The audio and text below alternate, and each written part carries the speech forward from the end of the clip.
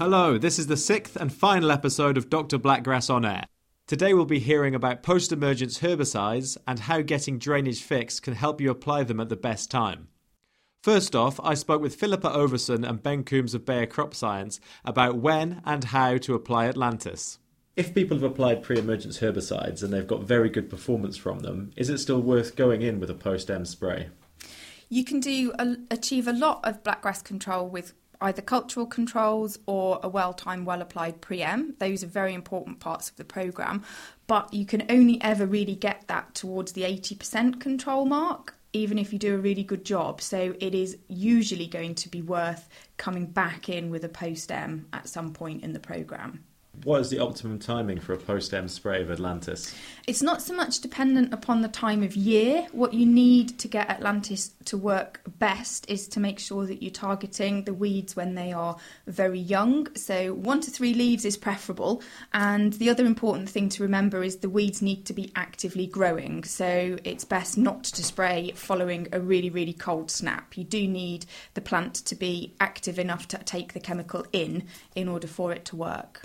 Okay, and lots of people now delay their drilling into late October. Would this mean that spraying Atlantis in autumn time is probably not likely and they'll have to wait until spring? In the last 10 years or so, there's been the distinction has often been between autumn or spring application for Atlantis, and that's kind of changed a bit with the increase in delaying drilling.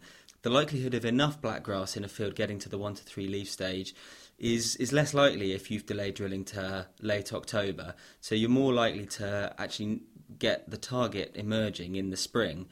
So it really depends on whether the target is there in the autumn rather than defining it by a calendar date. Obviously, spring's quite a broad term. It can mean any time from February to early May in some people's book. What kind of time in spring should you be aiming to spray? Again, this is really dependent on size of weed, much more important than calendar date. So if the opportunity arises in January, February, that's the time to spray. If you're shut out because of the weather, then the point is sort of a little bit moot. But the earlier you can go, the better to avoid targeting weeds when they're large. Often in spring, the ground is very wet, waterlogged, travel can be difficult. Maybe a grower will see the opportunity of a weed at the 1 to 3 leaf stage but isn't able to get on. What can they do about that? Yeah, it's going to be a really frustrating challenge, to be honest. To be perfectly frank, the thing that needs to be done is remedial measures or measures taken well before you get to that point. And having the land draining properly, having the soil structure to be such that you open up the ability to travel in more difficult conditions in the winter is going to give you more opportunity to spray the weeds when they're at that 2-3 leaf stage, but equally, certainly wouldn't be recommending getting a sprayer out into a field that is waterlogged and trying to solve one problem, blackgrass, by causing another, structural damage to your soil. That's definitely not where you want to be. Application of Atlantis, obviously there's a few things you can do to make sure you get the most efficacy out of the product. How should growers apply?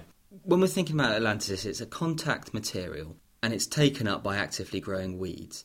So when you consider it in that context, what you need to be doing is getting the maximum coverage and the most even coverage you can achieve onto weeds that are dry and growing. So a dry leaf is really important. So if you can avoid spraying while there's a significant amount of dew in a crop, that's going to really help you.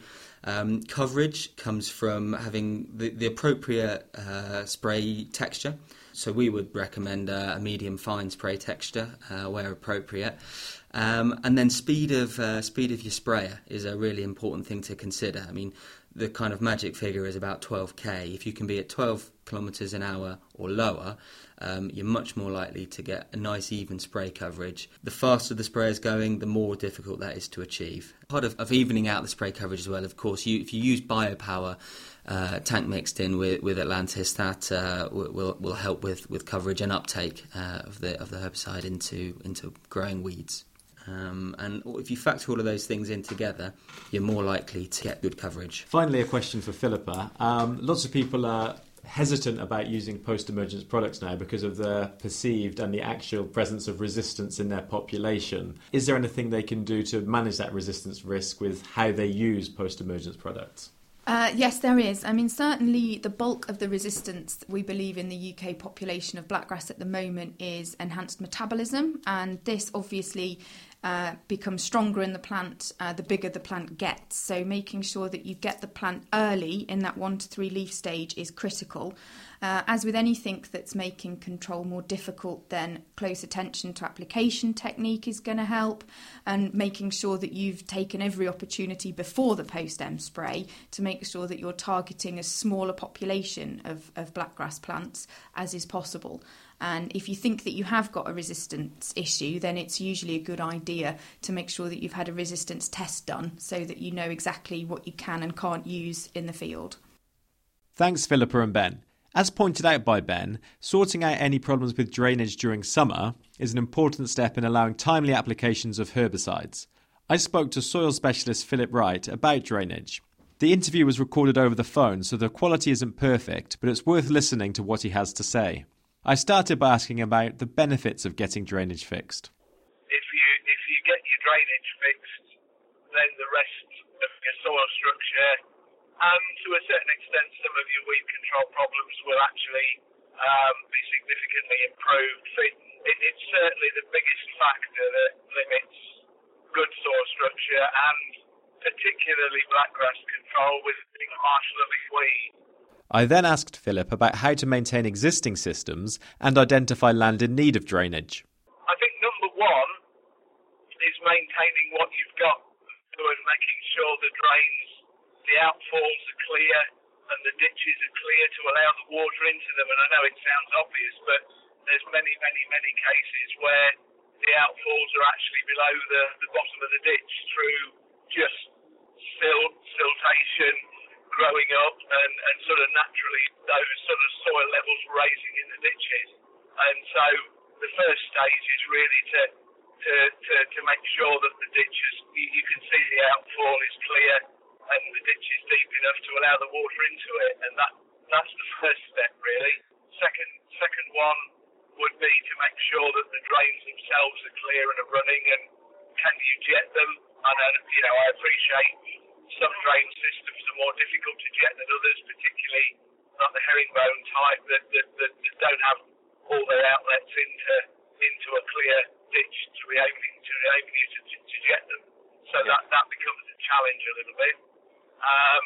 But then, if all of that is right, or basically you've got a part of the field where it's failed, often these days people just drain the problem rather than drain the field, so they'll leave the water away from the low spot. Whilst doing that, it's always good to question why that area is flooding in the first place. Is it because drains further away aren't intercepting the water anymore? Is there, if the field originally was drained well, then there's normally a reason why, now there are wet holes in it, and it's either part of the drains failed or part of the system's failed. Or in some cases it even can be, they've amalgamated two fields into one, and where there was a ditch now isn't anymore, and there probably isn't an appropriate system to take the water from that point. We finished by talking about the benefits of drainage in increasing the number of workable days, particularly in the spring. It's an absolute fact that if the field returns to field capacity after heavy rain quicker, then you're not long before you can get back onto the soil without doing as much significant damage. And as a direct result of that, you will have more workable days. In a spring situation, because you're already wet, you're waiting for it to dry, you're going to get much more benefit in spring. And if we're trying to help to control grass weeds by putting more spring crops in the rotation, this is going to become more significant. And that's really quite important. That immediately, because the drains work well, your soil's immediately or more or less at field capacity. If you pour drainage through winter, your field's probably waterlogged. There's a big difference. You've got from waterlogged to field capacity, half the pores So, if you've got some good pore space, 50% pore space, then immediately you've got 25% of air in your field because of good drainage, whereas if you're waterlogged, you've got none. So, it's going to take an awful lot longer to get to a situation where you don't do damage. You probably get onto it unwittingly quicker because the surface dries first and you think, well, I'm not going to do too much damage here because of the surface, but the depth, that's really where it's critical. That's where you get still very high risk of damage, and that unfortunately is the most expensive to put right because it's deepest. Thanks a lot, Philip, and there is more information about drainage on the Blackgrass Task Force website. After good conditions at the start of harvest, the weather has now got a lot more catchy and things are quite stop-start. According to the most recent ADAS report, across the whole of the UK, around 40% of the winter wheat area has been brought in, although most of this is concentrated in the south and east of the country. In other areas, much less progress has been made. This delay in the winter wheat harvest means that people following wheat with weeds will have a little less time to use cultivations and glyphosate to get on top of blackgrass. Crop quality is still reported to be reasonable to good. This is the last episode of Dr. Blackgrass on Air, and I hope you've enjoyed listening and picked up some tips about blackgrass control. We'd really like to know what you think about the podcast, good and bad, so there is a short survey on the podcast page of the Bayer website for you to fill in. It should only take a couple of minutes to complete. If enough of you like the podcast, then I expect we'll be back later this year or in 2016. In any case, you can stay in touch by following and tweeting at Dr. Blackgrass. I hope drilling, pre-em and post-em all go to plan. Goodbye.